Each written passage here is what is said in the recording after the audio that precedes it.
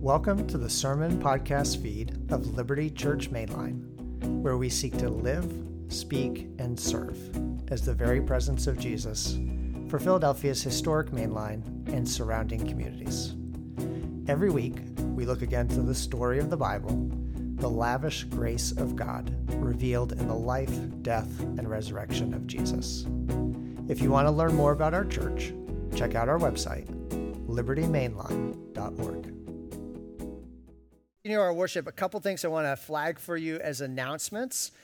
Just basically two things. First, we have a prayer guide that we use that many of us find very helpful to guide our daily prayer, and we have the new volume of that for the season of Lent. So this is available on the table in the hallway when you come in. Feel free to grab one of those. And I know that for me, it's very helpful to have a tool to help guide my thoughts and prayers daily. So if it's helpful, grab one. And if you haven't used it before, maybe try it for Lent and see if it's useful and helpful. In addition, to start the season of Lent, this coming Wednesday, we'll have Ash Wednesday service. And we're going to have actually more kid participation than we normally do. And we'll also have some light Lent season appropriate refreshments after the service. So if you come out, you'll be able to take the edge off of anything might be making you hangry at the end of the day. So those are just two things I want to flag for you. And with that, I invite you to turn in the worship folder or in your copy of God's Word to our passage for this morning. We are looking at the Gospel of Mark, and this passage actually pulls together several different things that Jesus says in this portion of Mark's Gospel. So I invite you to pay attention, to listen and hear the very voice of God as he speaks to us in his word. People were bringing little children to him in order that he might touch them, but the disciples rebuked them. When Jesus saw it, he was indignant and said to them, "Let the little children come to me. Don't stop them, because the kingdom of God belongs to such as these. Truly, I tell you, whoever does not receive the kingdom of God like a little child will never enter it." After taking them in his arms, he laid his hands on them and blessed them. We pray for help us to hear your voice today in whatever circumstance or situation we might find ourselves. For those who might be discouraged, downcast, hearts heavy, we pray that they would hear a voice of grace, kindness, and care today. For those of us who have questions and doubts, we pray that you give confidence and clarity. And we ask that you, who knows our situation far better than we know ourselves, would minister to us in the way that we need it today and that you know. We ask this in Jesus' name. Amen.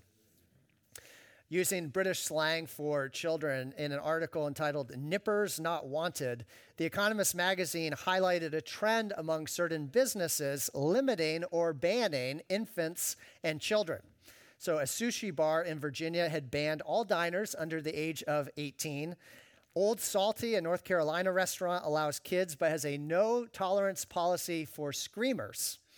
And Malaysian Airlines bans infants from first class and offers child-free zones in economy on some planes.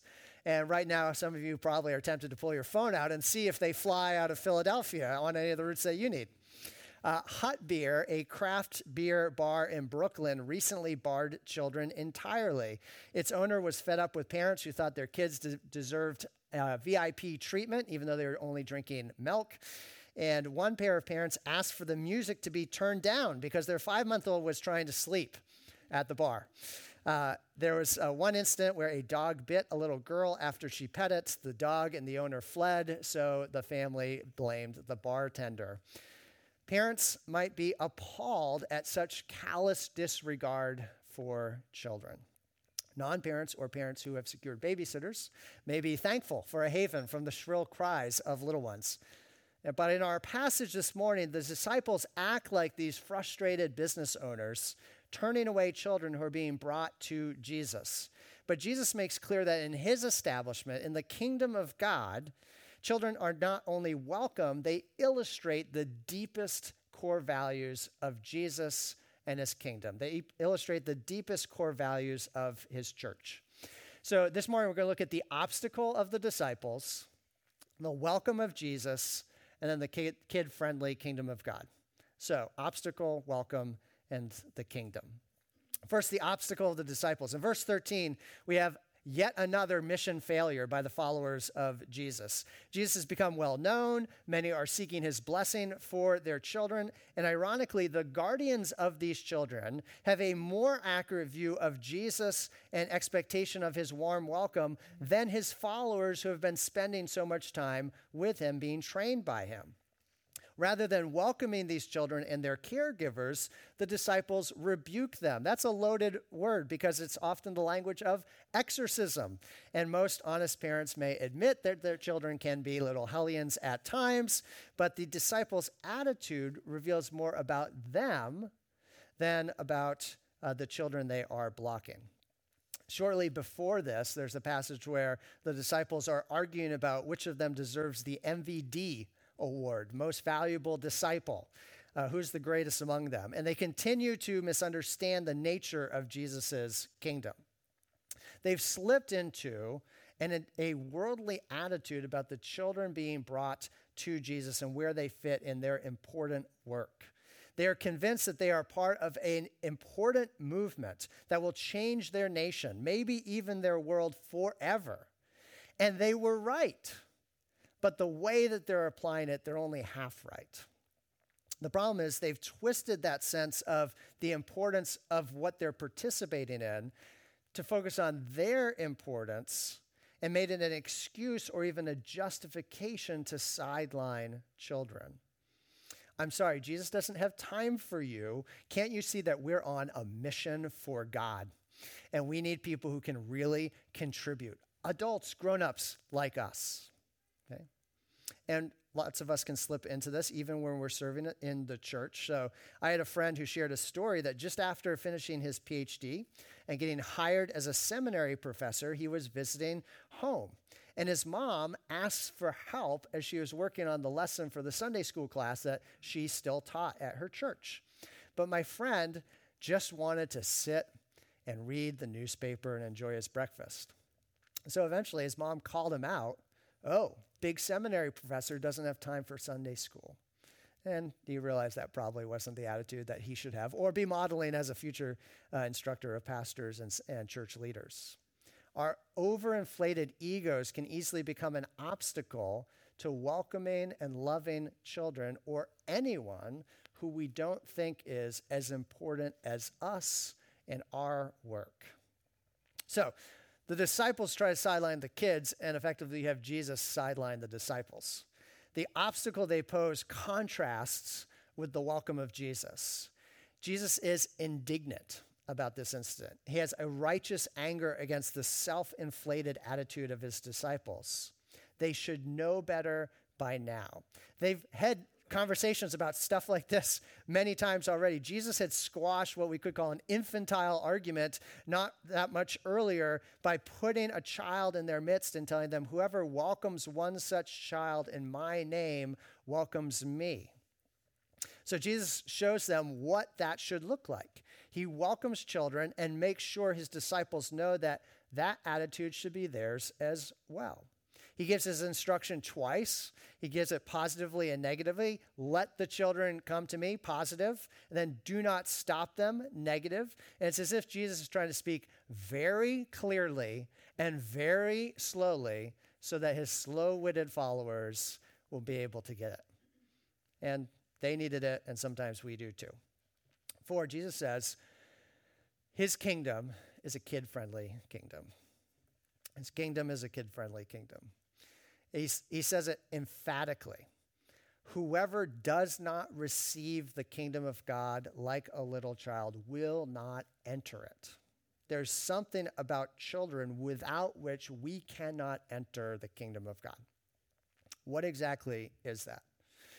There's two different ways to understand what Jesus says here in this particular passage. On one hand, Jesus could be saying, whoever does not receive the kingdom in a childlike way will not enter it.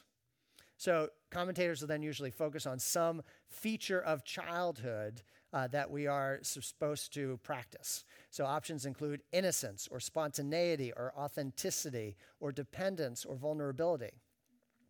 Although on another occasion in the Gospel of Matthew, which is a theme that actually Ian just alluded to, Jesus explains, whoever humbles himself like this child is the greatest in the kingdom of heaven. Humility is a key theme of Jesus' teaching, but also his person. He describes himself as gentle and humble of heart.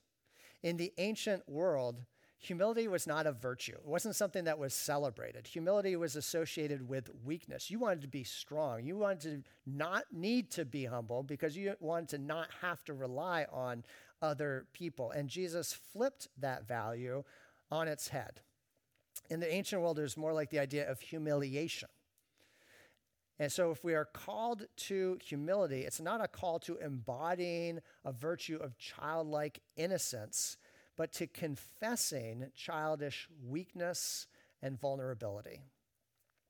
But Jesus' turn of phrase can also be taken in another way. He often does this on purpose so that we reflect on his words and kind of see all the different nuances of his teaching. Jesus could also be saying, and maybe intentionally including the idea of, whoever does not receive the kingdom of God by receiving a child will not enter it. In other words, we receive God's kingdom if and when we receive a child, whether in our families, our church families, or in our communities. This understanding actually meshes very closely with the words that mentioned earlier and had earlier in the service. Whoever welcomes a child in my name receives me, and whoever receives me welcomes not me, but him who sent me, God the Father. This is a big king of the kingdom himself in them. So obviously this is a big deal for Jesus. But given how child-centered our culture is, we can easily miss how countercultural and transformative this was when Jesus taught it. In Jesus' day, infant mortality was extremely high, and so it was easy to have a callous or calculating attitude towards children.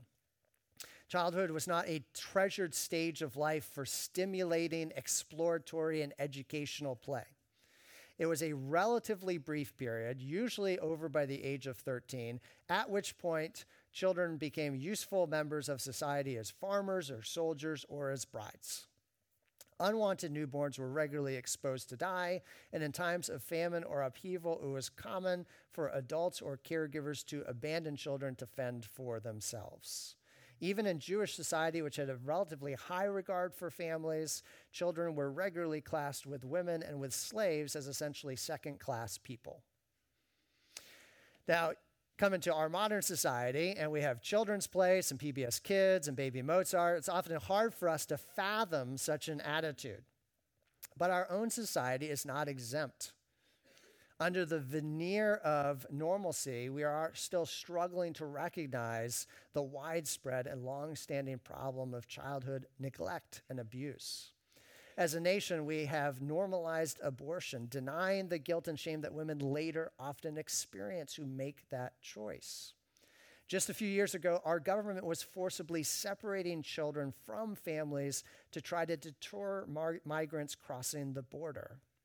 And even in safe and stable homes, our profound selfishness can often lead us to sacrifice our children's best interests for our own idols, whether that is of leisure or of career or of our own validation of our role as parents in their accomplishments, which is often driving kids to feel more anxious, more depressed, and more overwhelmed. And I admit that I'm not exempt to worshiping my idols rather than loving my family. My children are an incredible blessing from God, but I often resent the demands of parenting.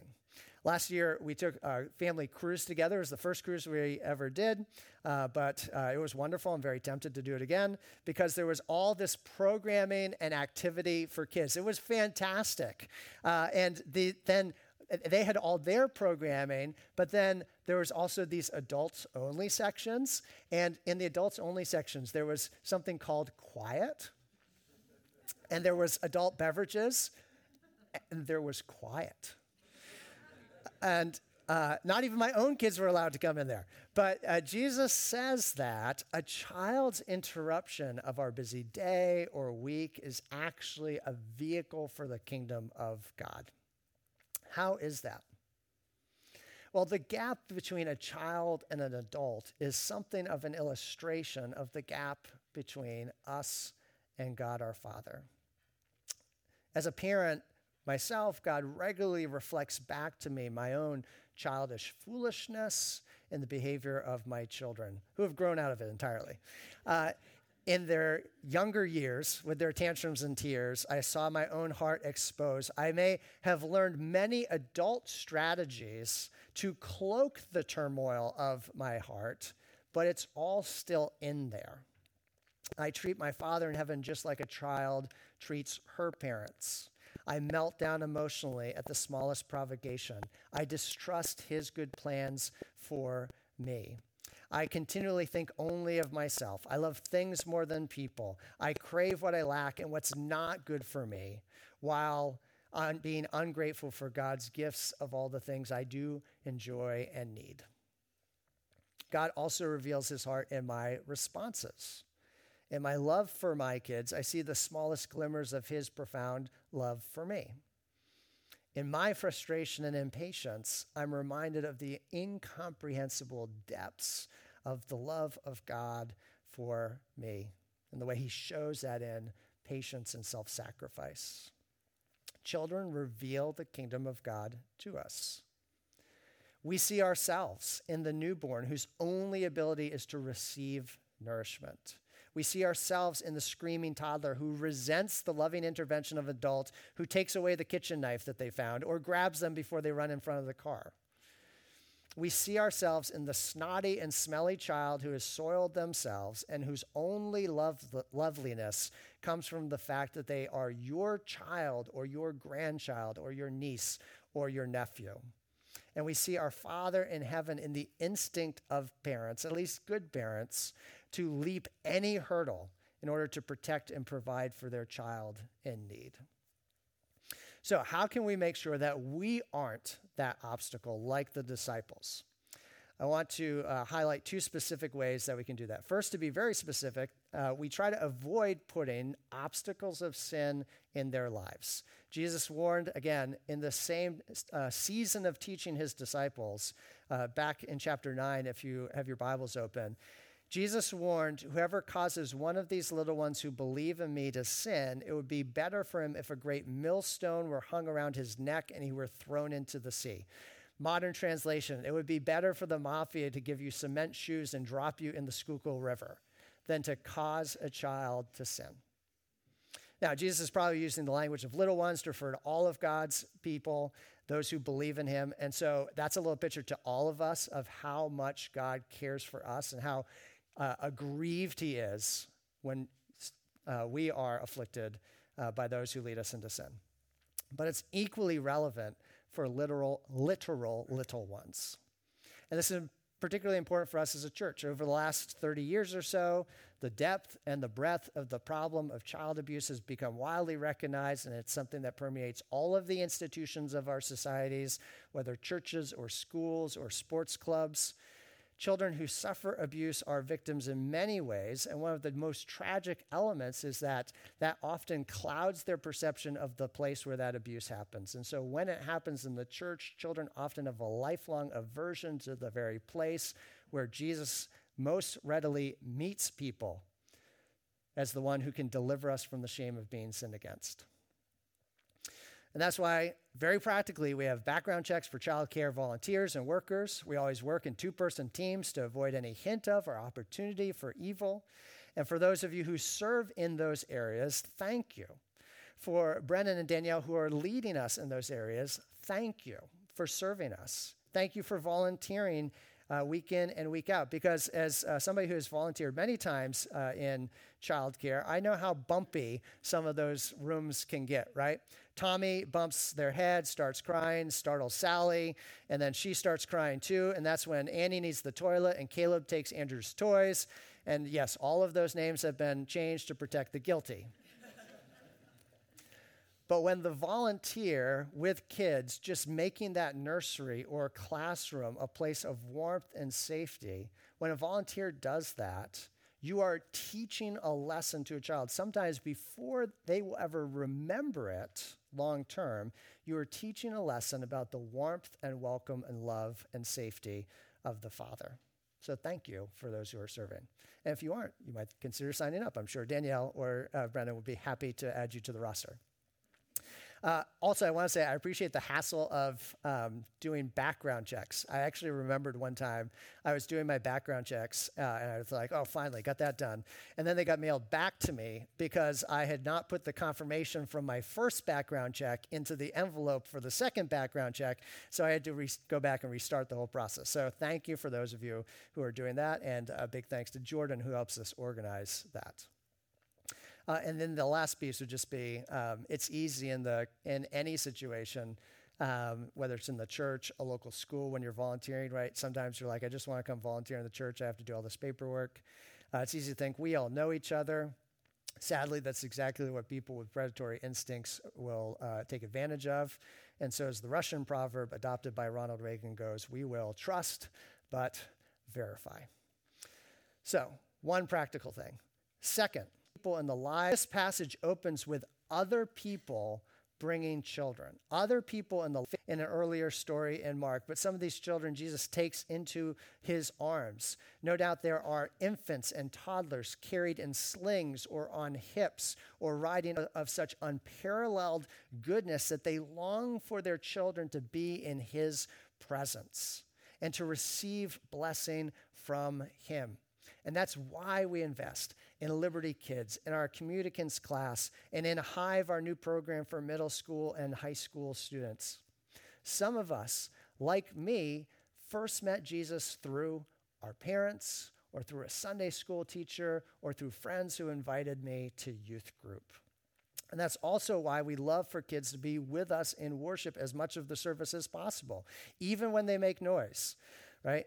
It's just so, you know the instinct for them, right? Because it's just so cool to hear your own voice echo through the room when everybody else is being quiet. So when one of us is suffering that moment of extreme mortified embarrassment as a parent, let's remind one another that Jesus loved children crying out for him and said rocks would do it if they didn't. Because Jesus' open welcome of children speaks to all of us, young, old, and somewhere in between. Jesus puts the question in front of us, do you realize that the only way to enter the kingdom is as a child does? And how is that most fundamentally? It's not about youth or innocence or spiritual perceptiveness. In this passage, the children are all brought by someone else. They receive the kingdom as a gift because others in their lives bring them to Jesus, and Jesus welcomes them. Because none of us deserves welcome. We all deserve the rebuke Jesus gives to his pushy disciples. But Jesus has fulfilled his own kingdom requirement of childlikeness. None of us had the option of bypassing the humility and the humiliation and the vulnerability of childhood. We all had to endure it.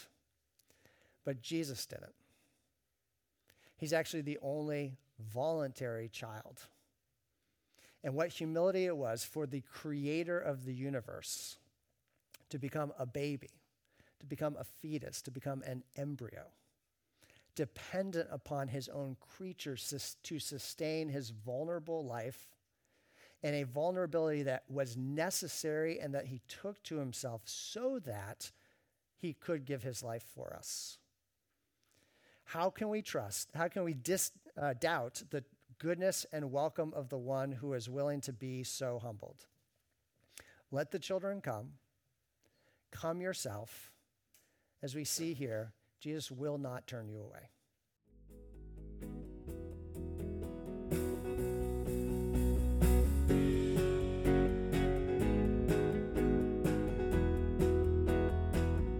Hey, thanks for listening. We hope that either through or in spite of the human messenger, you heard the gracious invitation of God to the abundant life of love and service found in the transforming person and work of Jesus. If you've been encouraged by this podcast, please take a moment to rate, review, or subscribe. And if you'd like to learn more about our church, check us out at libertymainline.org.